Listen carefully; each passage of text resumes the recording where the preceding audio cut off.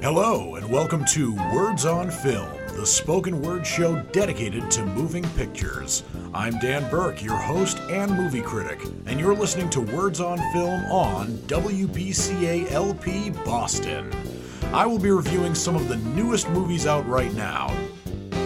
For today's show, this is actually a special show because I am reviewing all the short films that are nominated for Oscars this year in the categories of Best Documentary Short Subject, Best Live Action Short, and Best Animated Short. So this is 15 films, and this may take me actually a little while. But I'm going to start with the Oscar nominees for Best Documentary Short Film. And there are 5 nominees total. The nominees are Island in Between from S. Leo Chiang and Zhang Xian, Nai Nai and Waipo by Sean Wang and Sam A. Davis, The ABCs of Book Banning by Sheila Nevins and Trish Adleysick, The Barber of Little Rock by John Hoffman and Christine Turner, and The Last Repair Shop from Ben Proudfoot and Chris Bowers. The ABCs of Book Banning, The Barber of Little Rock, and The Last Repair Shop are all American documentaries, and Island in Between and Nai Nai and Waipo are considered Taiwanese documentaries. So, how I'm going to do this is I'm going to tell you what I think is the 5th best of the documentaries, or rather the short subjects, and work my way up to number 1. And I believe that all these documentary short subjects are knockouts. And there have been some times where I've been reviewing short subject films, and I wouldn't give them a knockout by default, but now that I've actually seen them, I can determine that all of these documentary short subjects are great. So, without any further ado, I'm going to give you what I think is the 5th best of the documentary short films. And the 5th best, in my opinion, is Nai Nai and Waipo, and I hope I pronounced that correctly. This is a film that is almost entirely in Chinese. It's directed by Sean Wang, who is a native of Taiwan, but has since acclimated himself into the United States, but this is a personal love letter from director Sean Wang to his Nai Nai and Waipo, who are a grandma super team that dances, stretches, and farts their sorrows away. And no, I didn't make that up. That is actually in the synopsis.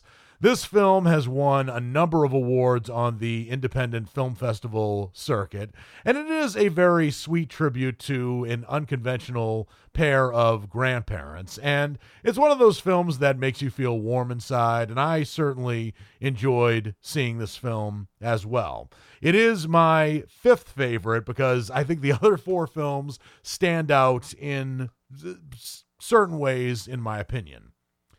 The 4th favorite of the best documentary short films, in my opinion, is Island in Between. And this is a film that is directed by S. Leo Chiang, who reflects on his relationship with Taiwan, the United States, and China from the islands of Kinmen, just a few miles from mainland China.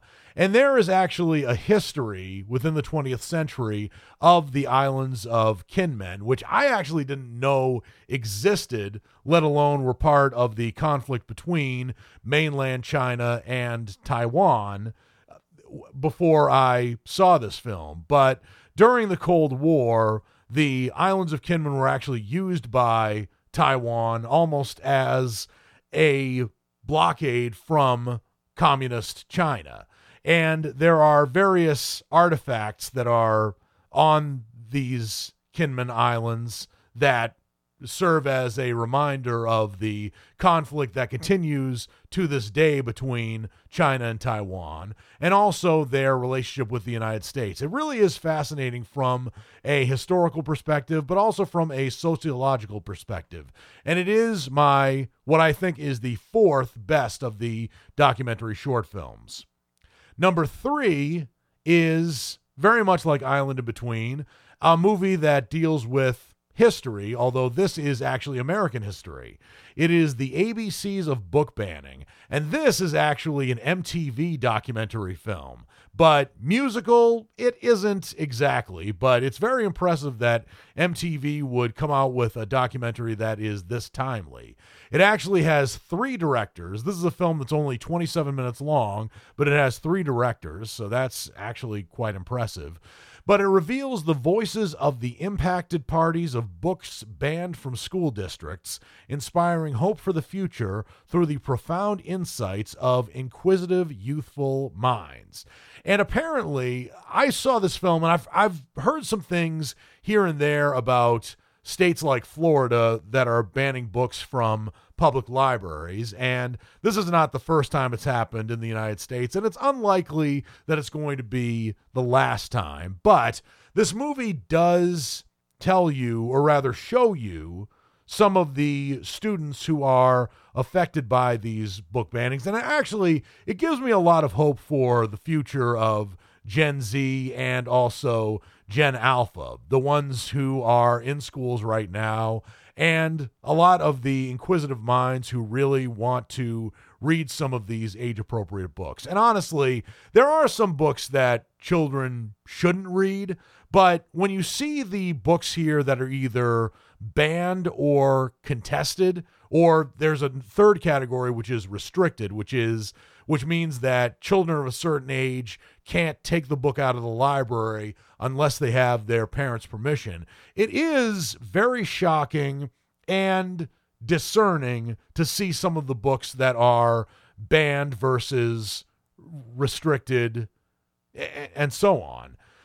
For instance, of course, you could say that a book like Brave New World by Aldous Huxley is not appropriate for younger children, and that is certainly true given the content of that. But there are some other books that are banned that deal with Black history, like the story of Rosa Parks, which is banned in libraries in states like Florida for no apparent reason, or at least a reason that this documentary doesn't exactly give.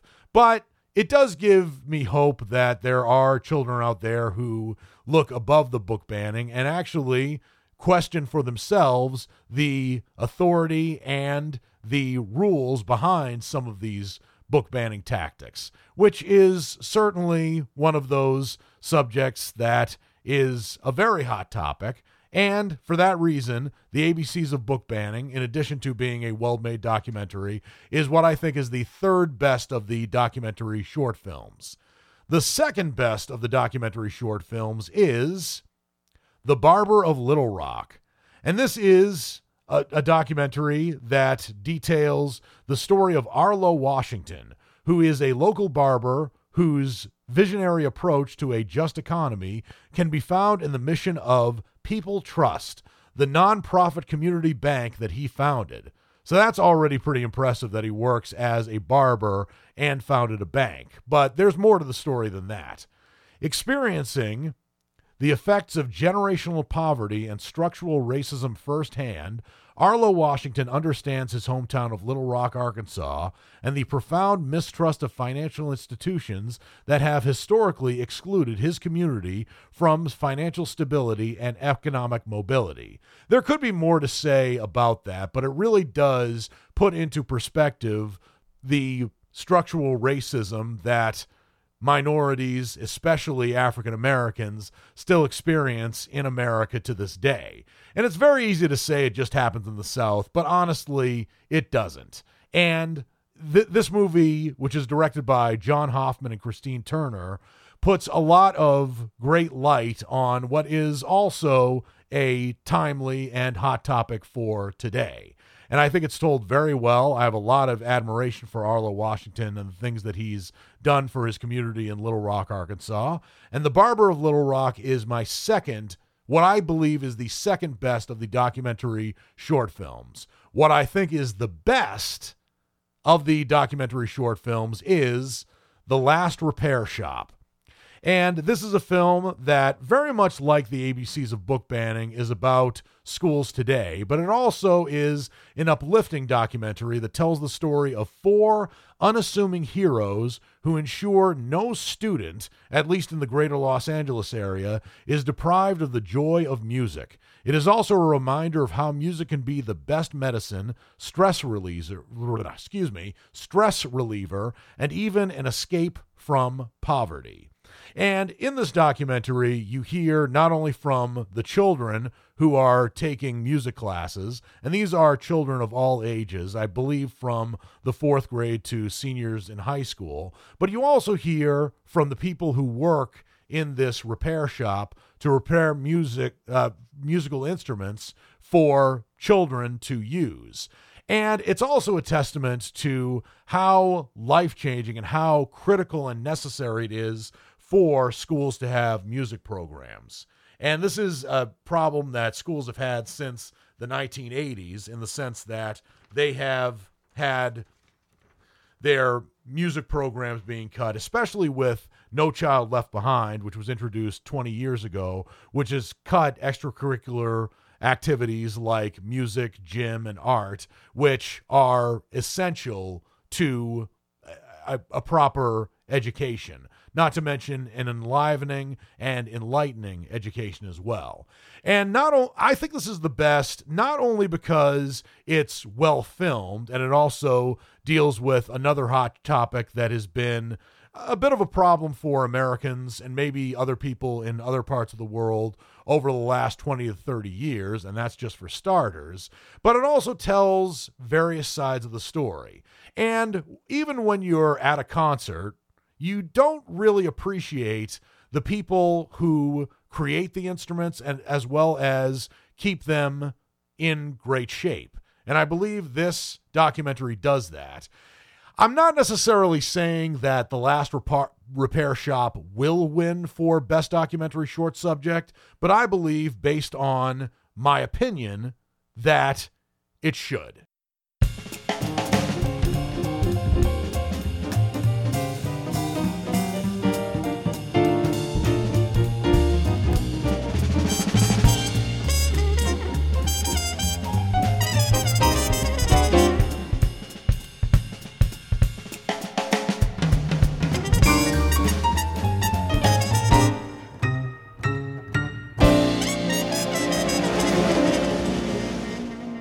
Welcome back to Words on Film, the spoken word show dedicated to moving pictures. I am your host and movie critic, Dan Burke, and this is another reminder that for this show, I am reviewing all the short films that have been nominated for Oscars at this year's Academy Awards, which will be held in Los Angeles on March 10th, 2024.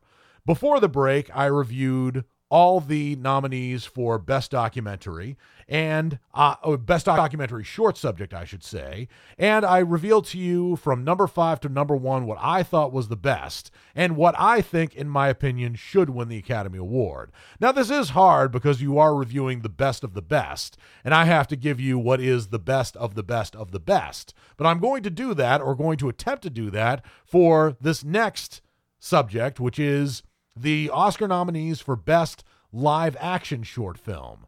And 4 out of 5 of these short films are fictitious. One of them could have been considered a documentary, but it is dramatized, but it is based on a true story. So, the nominees for Best Live Action Short Film are Invincible from Vincent René Lorte and Samuel Caron, Knights of Fortune by Lassie Liskjer Noir and Christian Norlick, Red, White, and Blue from Nazrin Choudhury and Sarah McFarlane, The After from Misan Harriman and Nikki Bentham, and The Wonderful Story of Henry Sugar from Wes Anderson and Stephen Rails.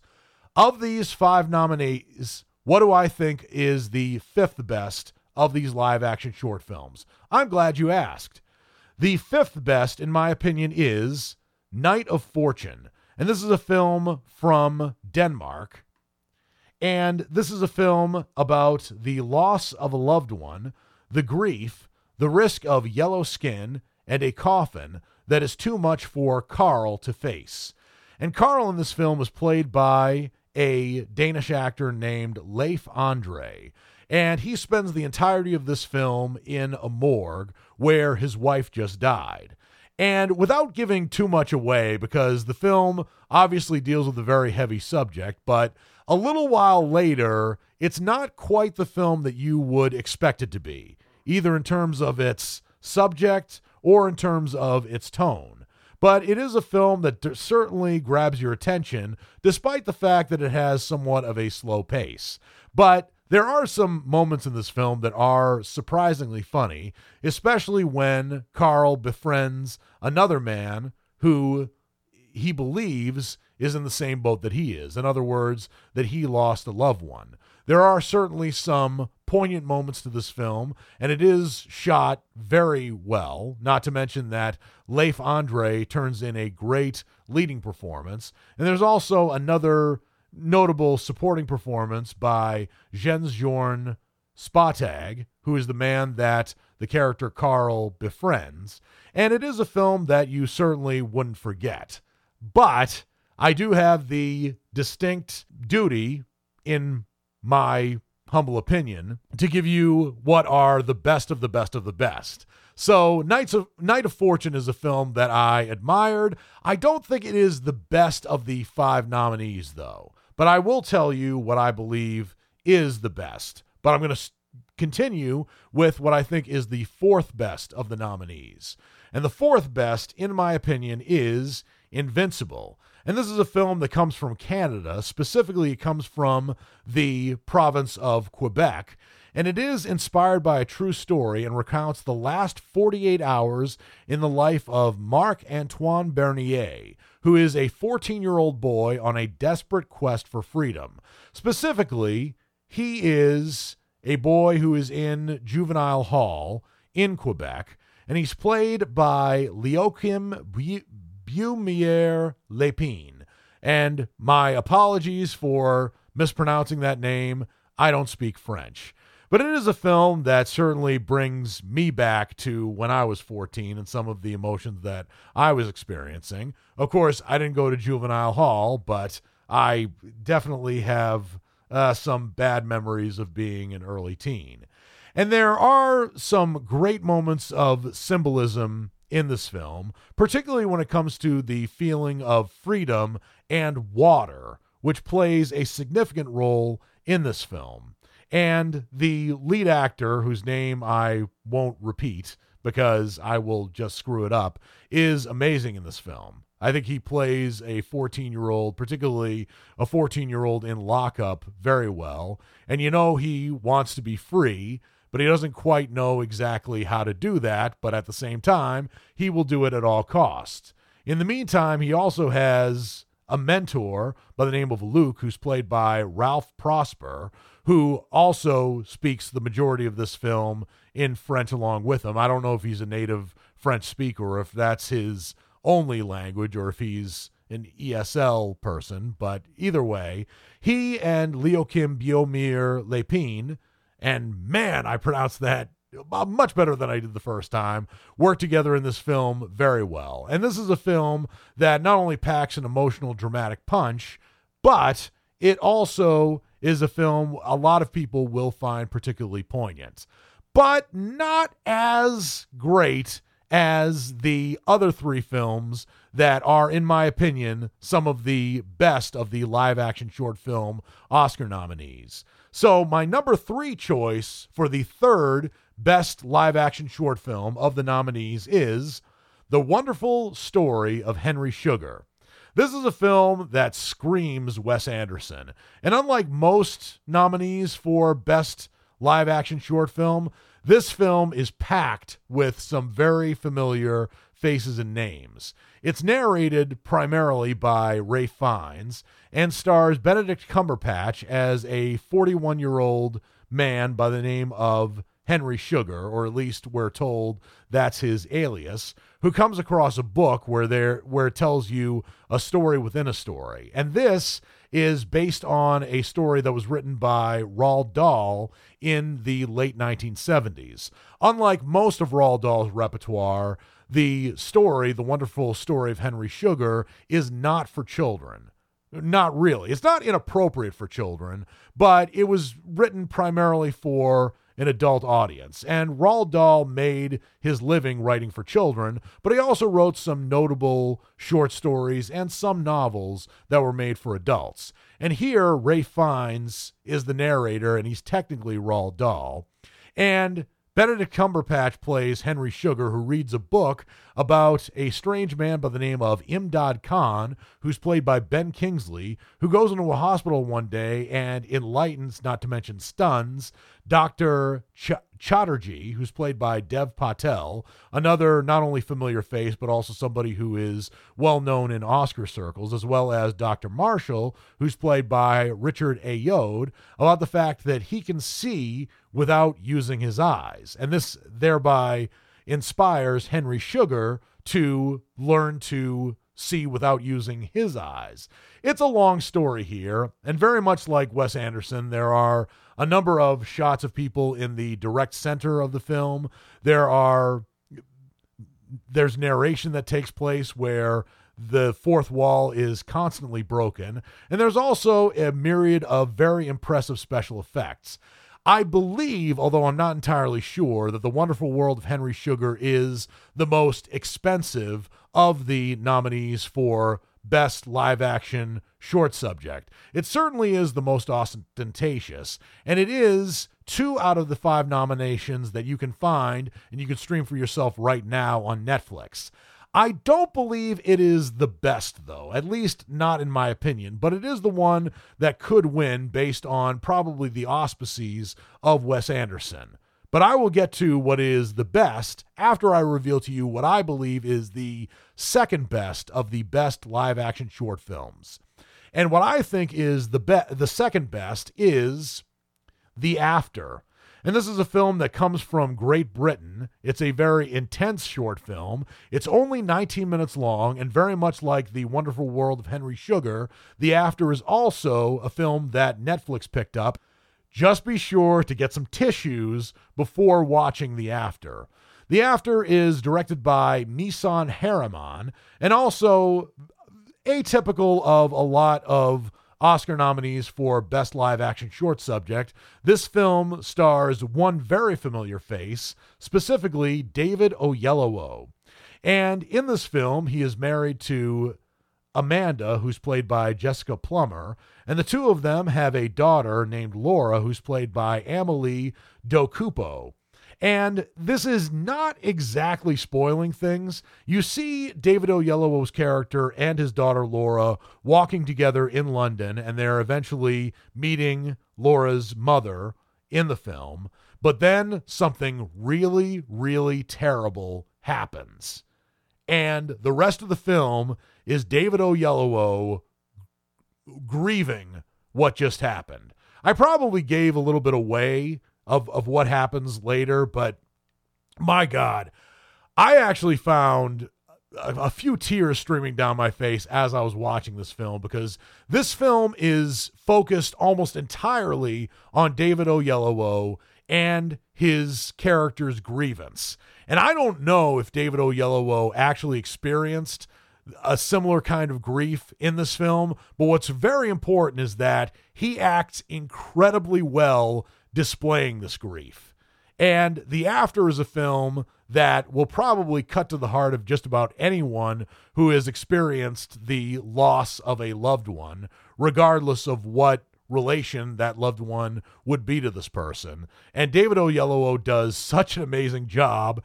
Had this been a full-length feature, David Oyelowo could have been nominated for Best Actor. He does an amazing job in this film, but The After is not quite what I believe to be the best live-action short film. What I think is the best live-action short film, in my objective opinion, is Red, White, and Blue. And this is an American short that also features a face that is familiar and a name that might be familiar too. But rest assured, you have not seen the lead actress in this film, Brittany Snow, in as dramatic a film as this one. Usually Brittany Snow is known for being in comedies like Pitch Perfect, but in this film she takes an uncharacteristically dramatic turn, and she does an amazing job. She plays a waitress in Arkansas by the name of Rachel, who is a single mother of 2 beautiful children who is living paycheck to paycheck. But when an unexpected pregnancy threatens to unravel her already precarious financial situation, she's forced to cross state lines in search of an abortion. And this film could not be more timely, especially considering that last year, or maybe it was 2 years ago, the Supreme Court controversially reversed Roe v. Wade. And this 23-minute film shows you exactly what some of the consequences are of people who need this kind of procedure done, but unfortunately don't have the luxury of just driving a few minutes or even a few hours to the nearest Planned Parenthood. Because even though abortion is not illegal in all 50 states and the territories, the subject of abortion has been put up to the states again. And Arkansas is one of the states that has made abortion illegal. It's not the first state to do this, and as long as Roe v. Wade remains reversed, it won't be the last either. But this movie really cuts to the core of what it means to have those kind of services readily available and some of the sacrifices that the have-nots have to make that available, to make that hard choice. And in this movie, it's not the choice that's the hard part. The hard part is getting to a clinic, which in the case of the character of Rachel, Brittany Snow's character, is not a convenient thing to do, because the closest clinic to which she can legally go to get an abortion is about 8 hours away from where she lives and works. This is a film that will make a lot of people think, and there is a twist at the very end that I did not see coming, but when it comes, it is a blow to your senses. And not only that, but Brittany Snow's amazing acting in this film is why I believe Red, White, and Blue is, of the 5 nominees for Best Live-Action Short Film, the best of the nominees, and the one that I think, in my opinion, should win. Will it win? I can't say, but I think it should.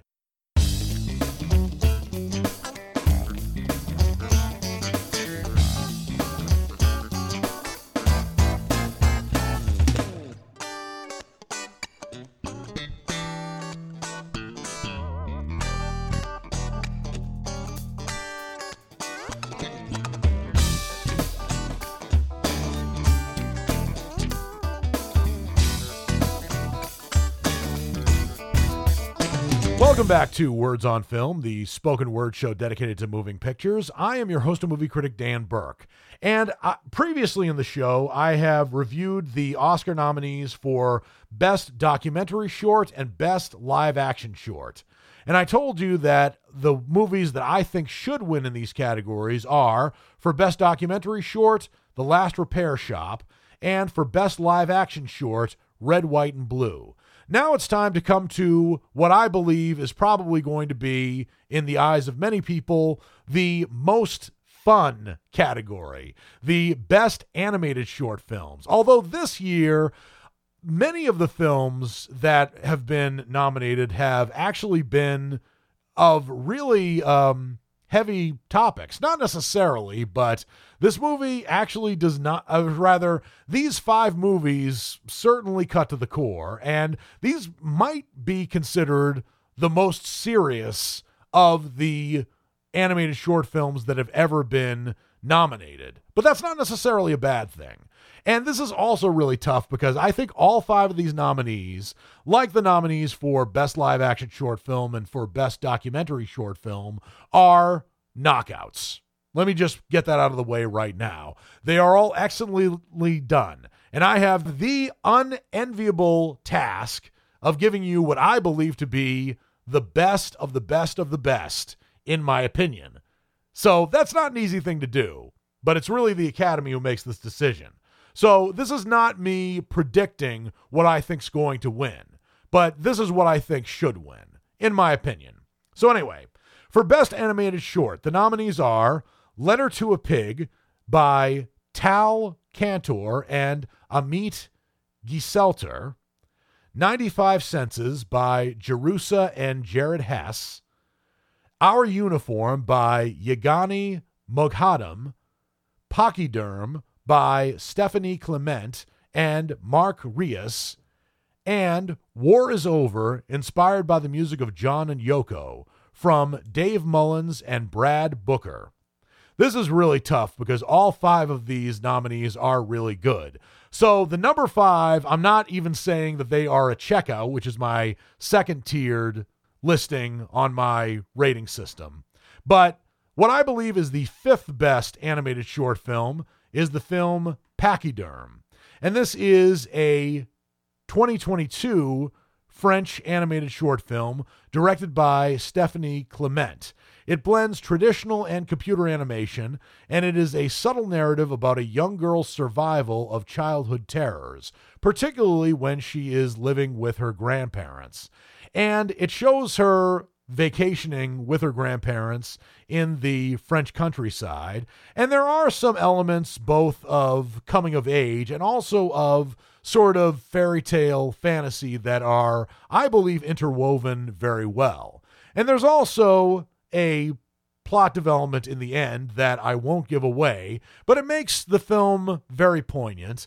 And while I am reluctant to put this as the least best of the best of the best, in my opinion, it is probably the 5th best of the animated short films, but it is very well done.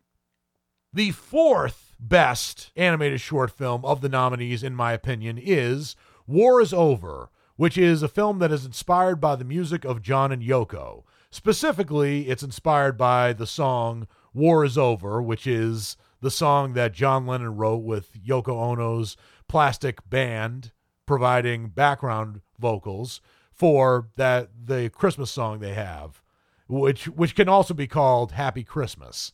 And this is a film that is directed by Dave Mullins and also written by Dave Mullins and John Lennon and Yoko Ono's son, Sean Lennon. And it's a story that, again, is inspired by the story of, or rather, the song Happy Christmas, War is Over by John Lennon, which has since become a Christmas classic. But I don't mind seeing a Christmas-themed movie in March, or rather in February. I love Christmas music. But anyway, the story, which is told in CGI animation with some motion capture animation mixed in there, is at a World War I front where a carrier pigeon moves messages between 2 soldiers playing a chess game, unaware they are on opposite sides. Not opposite sides of this chess game, but opposite sides of the battlefield. And the movie is smart in the sense that it doesn't reveal what country each of these soldiers are from or what side they represent, probably adding to the overall senselessness of wars, particularly what was known back then as World War I. It's not especially realistic, but I think it serves as a fable and a cautionary tale very well. It's just that when the title is called War is Over, inspired by the music of John and Yoko, I wouldn't have thought that it would be inspired by just one song. But I still enjoyed it very much, and it certainly had some very touching moments, and it's a film that I would see again. But in terms of the 5 nominees, it is what I think is the 4th best of the nominees. Number 3 on my list of opinionated best films of the animated short films is Our Uniform.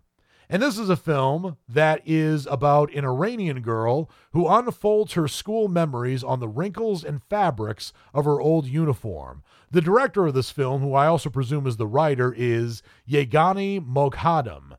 And she details her growing up in Iran, and the animation for this short is amazing. There's probably a little bit of CGI worked in here, but it's also stop motion animation. And it could not have been easy to do, even with this film being 7 minutes long, because even when you have an ostentatious budget and you have many people working on stop motion animation, a 5-second clip of a stop motion animated film takes an 8-hour workday to do. So this film probably took months, if not years, to complete. But it was well worth it because not only does it tell an amazing story, it also tells it in amazing animation. And if this film was further expanded into a film that was at least 1 hour, 20 minutes long, it would be a film that would be a shoo-in for Best Animated Feature Film. But Our Uniform does tell a great story, but it's not what I believe to be the best animated film of the 5 nominees. It's still excellent, it's still a knockout, but I do have 2 other films that probably supersede it. My number 2 favorite film of the animated short films is 95 Senses. And this is a film that starts off presumably like a person who is interviewing his grandfather, although you wouldn't exactly assume that the old man in the story is a grandfather, but he does have some very interesting things to say about how things were back in his day versus how young people grow up now. But there is a twist to it. And as a matter of fact, even though it's animated, it does feel like a documentary, but it isn't, at least not as far as I know. The writers of the film are Chris Bowman and Hubble Palmer, and it might be based on a true story, but it's not lifted from anybody's actual narrative. But the person who provides the narration and who plays the only character in this film who talks is voiced by Tim Blake Nelson, who I actually did not recognize from his voice, which probably leads me to believe that he's a better voice actor than a lot of people give him credit for being. It's also worth noting that one of the directors of this film, Jared Hess, is also the person who wrote, produced, and directed Napoleon Dynamite, which is celebrating its 20th anniversary this year. But 95 Senses, I believe, is the first time that Jared Hess has been nominated for an Oscar. And not only does this old man, voiced by Tim Blake Nelson, have a lot of really great stories to tell. The man's name, by the way, is Coy. But there's a twist in the middle where you find out why he has this certain perspective and also what he has to lose in life based on choices that he made very early on and the consequences that he still lives with to this day, without giving too much away. So 95 Senses is another film that is excellent and probably one that would be amazing if it were expanded into a full-length feature film. But what I believe to be the best of the animated short films is Letter to a Pig. Now, this may seem like a silly film to have as the best of the animated short Oscar nominees, but it's not a sweet story about a boy or a girl and his or her pig. Not really. It is about a Holocaust survivor who reads a letter he wrote to the pig who saved his life, and a young schoolgirl hears his testimony in class, present day presumably, and sinks into a twisted dream where she confronts questions of identity, collective trauma, and the extremes of human nature. Now, I'm not putting this as number 1 because it's a Holocaust story. Not just because of that. I'm putting it as number 1 because you don't hear a lot of stories about children who hid from the Nazis. Granted, there were some scenes in Schindler's List that showed children hiding from the Nazis and showing that they were lucky if they found a place which was absolutely filthy and they were covered in filth up to their shoulders, but they considered themselves lucky because they weren't dead. That is a harrowing thought. Similarly to some of those scenes in Schindler's List, Letter to a Pig, which I presume is based on a true story, although it is written by its director, Tal Cantor, tells the story of a Holocaust survivor who survived because he outran Nazis and hid for days in a pig pen and lived and ate with the pigs in that pig pen. He had to resort to being feral in order to survive. But he did, and his story is all the more amazing because of it. And the movie also deals with sometimes the jadedness of some kids who are sitting and listening to this survivor tell his story. They figure that it's ancient history and they don't have to deal with it anymore. But this movie and its unique animation style that blends hand-drawn animation with rotoscoping makes you care.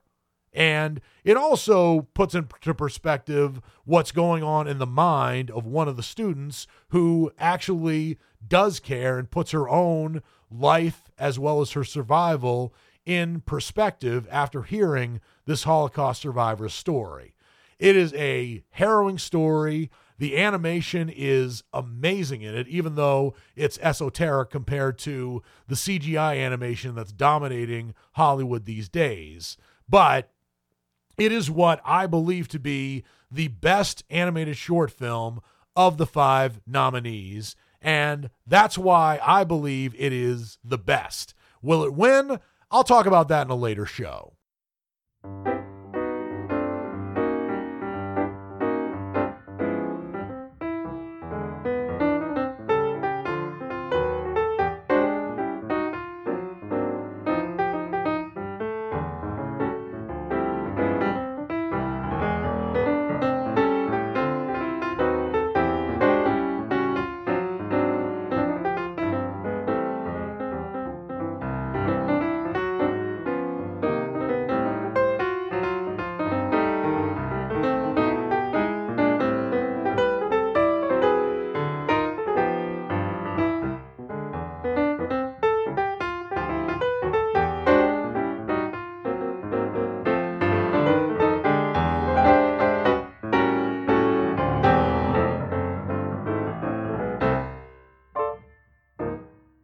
Welcome back to Words on Film, the spoken word show dedicated to moving pictures. I am your host and movie critic, Dan Burke. And now that I've reviewed all the short films that I have to review for you for this show, because of time constraints, I wasn't able to get to the feature films that I've seen, but I will get to those next week. And the week after, I'm going to be giving you what I think is going to win at the Academy Awards. That's going to be for my show on March 9th, 2024. So stay tuned for that. It is the day before the Oscars. And I'm also actually going to get dressed up and go to a party at my favorite movie theater in Nashville, the Belcourt. My favorite movie theater ever in the United States of America is the Coolidge Corner Theater in Boston, Massachusetts. But because I don't live in Boston anymore, I've not been to the Coolidge Corner Theater since 2019. But I still love it. I contribute to it financially whenever I can, and that's another story for another time. But anyway, what I'm saying is I've got a lot to say about this year's Oscars, and I will tell you all about that on my show on March 9th, 2024. And then on March 16th, 2024, I will tell you my reactions to the Oscar ceremony itself, the winners who I thought deserved to win, who should have won, and I'm also going to dig into the Razzies. But now, I'm going to give you my segment, What's Coming Up Next. This is a spoken word preview of movies that are subject to being released in theaters for the week of February 26th through March 1st, 2024. And there are a number of films that are going to be released on streaming, but not very many that are going to be released in theaters. As a matter of fact, as I look at the list of films that are going to be released in theaters or are subject to being released in theaters on February 25th, which is a Sunday, February 26th, February 27th, and so on. These are all horror films that I don't think are coming out in a theater near me. As a matter of fact, these are some of the films that I've seen listed on the site several times. So there really is only one big film that's coming out on March 1st, 2024. But it is a doozy in terms of big films. This film probably would have been released this past holiday season had it not been for the writer's strike and the SAG-AFTRA strike. And I'm not saying that those strikes weren't justified. They were unfortunate that they happened, but that's not the fault of the unions. That might be the fault of somebody else. But anyway, the big film that's going to be released in theaters on March 1st, 2024 is Dune Part 2. This is the long-awaited, not so much sequel to Dune Part 1, but the continuation of the film that won 6 Academy Awards, is considered by just about everyone to be a significant improvement over the Dune film that was directed by David Lynch back in 1984, which was a critical and commercial failure and is, of the 10 films that David Lynch directed, considered one of the worst. But then again, it has a cult following now, and I think it's largely because of its ambition. And also, you got to admire David Lynch for taking a big risk, because a lot of people don't know this, but just getting back on the subject before I get into Dune Part 2, George Lucas actually offered David Lynch the opportunity to direct Return of the Jedi, Star Wars Episode 6, as we know it now. But David Lynch turned that down to do Dune. That took a lot of guts, and I admire David Lynch for that. Plus, Dune did not end his directorial career. I think every film he directed after that has been significant, if not to everyone's taste. But in this adaptation of Dune Part 2, Denis Villeneuve continues the saga of Paul Atreides, who is played by Timothée Chalamet, who unites with Shani and the Fremen, and Shani is played by Zendaya, I should say, while seeking revenge against the conspirators who destroyed his family. So it's been a little while since I've seen the first Dune. I do know that a lot of people who were in the original Dune come back for this one, including, as I said, Timothée Chalamet and Zendaya, in addition to Rebecca Ferguson, Javier Bardem, Josh Brolin, Austin Butler, Florence Pugh, Dave Bautista, and there are a couple of other new faces in here, most notably Christopher Walken, who plays the Emperor of the Universe, which has got to be an excellent casting choice, to be honest with you. And it's interesting. I could go into the whole history of the way that filmmakers tried to put Dune on the big screen before David Lynch did, including Alejandro Jodorowsky, who had this big budget vision of Dune that ultimately never got made, but it does have the distinction of being what many people believe to be the greatest film never made. But I'm very excited about Dune Part 2. I thought Dune Part 1 was excellent and deserving of its 6 Academy Awards. And undoubtedly, even though this film was being released earlier in the year, I think the Academy next year is going to recognize this film, if only for its special effects. And from the few clips I've seen of the film, the few clips that I've been forced to see, I think this film is going to be amazing in terms of its special effects. Is it going to be better than the original? I can't say, but I will tell you that I will see Dune Part 2, and I will let you know what I think on next week's show, rest assured. The only way I'm not going to tell you what I think is if I'm not going to be having next week's show. But regardless, there are going to be a number of films that are going to be released on streaming for the week of February 25th through March 1st.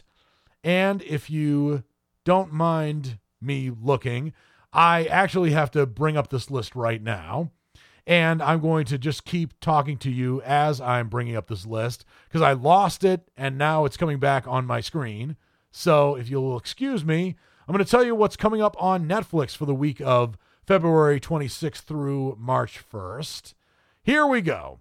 And there are some movies that are going to be premiering. There's one that's called Code 8 Part 2.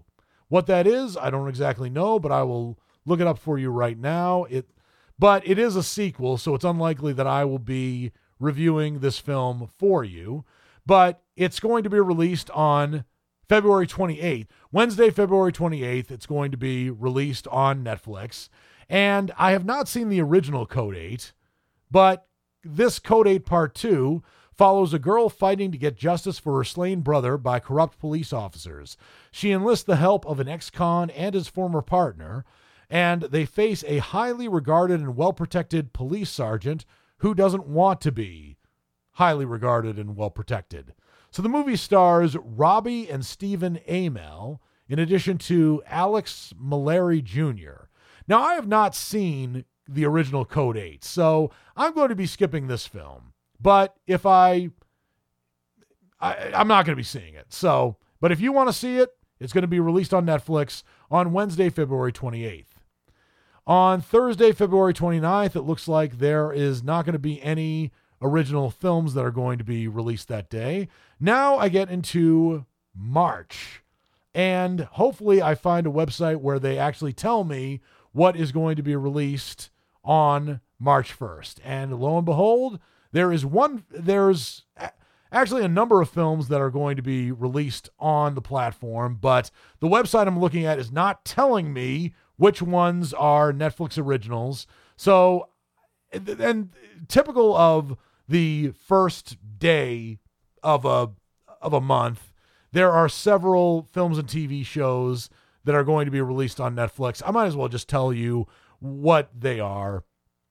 So 2012, which was released in 2012, is going to be released on Netflix. This is the film that took seriously the Mayan belief that the world would end on December 23rd, 2012. And over 11 years later, we're still here. The Amazing Spider-Man and The Amazing Spider-Man 2 are probably going to be released on Netflix because people want to forget Madam Web as much as possible. 21 Bridges, which is a film that starred Chadwick Boseman and is quite underrated, is going to be on Netflix.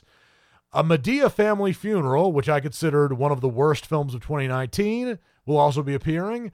Beverly Hills Ninja, starring Chris Farley. Bonnie and Clyde with Warren Beatty and Faye Dunaway.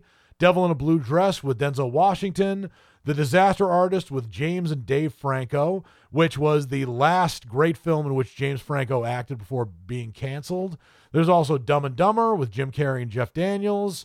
Fear with Mark Wahlberg and a then unknown Reese Witherspoon will also be released. The Gift, the 2014 version of Godzilla, which I thought was amazing.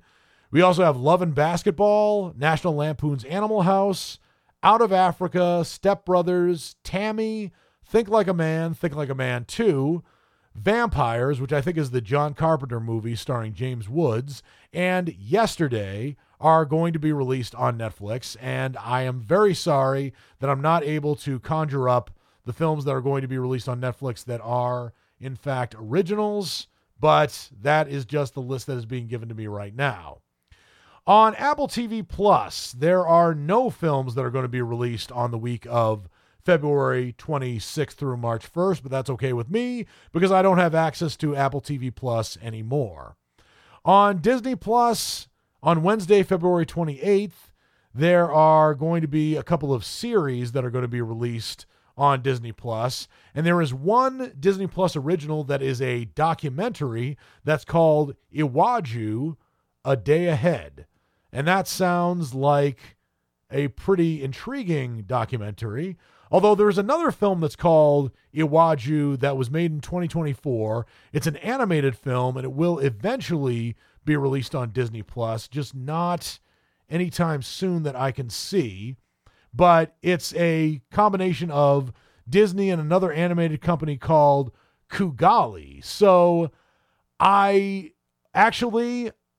sorry. This is not a movie. This is a TV series that will be released on Disney Plus on February 28th. I'm really sorry that I'm actually kind of scraping the bottom of the barrel here to get you what's coming up next, but rest assured I'll have a better list next week. That just about does it for this episode of Words on Film. Words on Film is the spoken word show dedicated to moving pictures, and I am your host and movie critic, Dan Burke, reminding you that the views and opinions expressed on Words on Film about movies or other topics are solely those of your host and movie critic, Dan Burke. They do not necessarily reflect the views and opinions of any employees or volunteers who are working at WBCA or the station as a whole. Until I watch a whole bunch of brand new movies, this is Dan Burke saying I'll see you at the movies.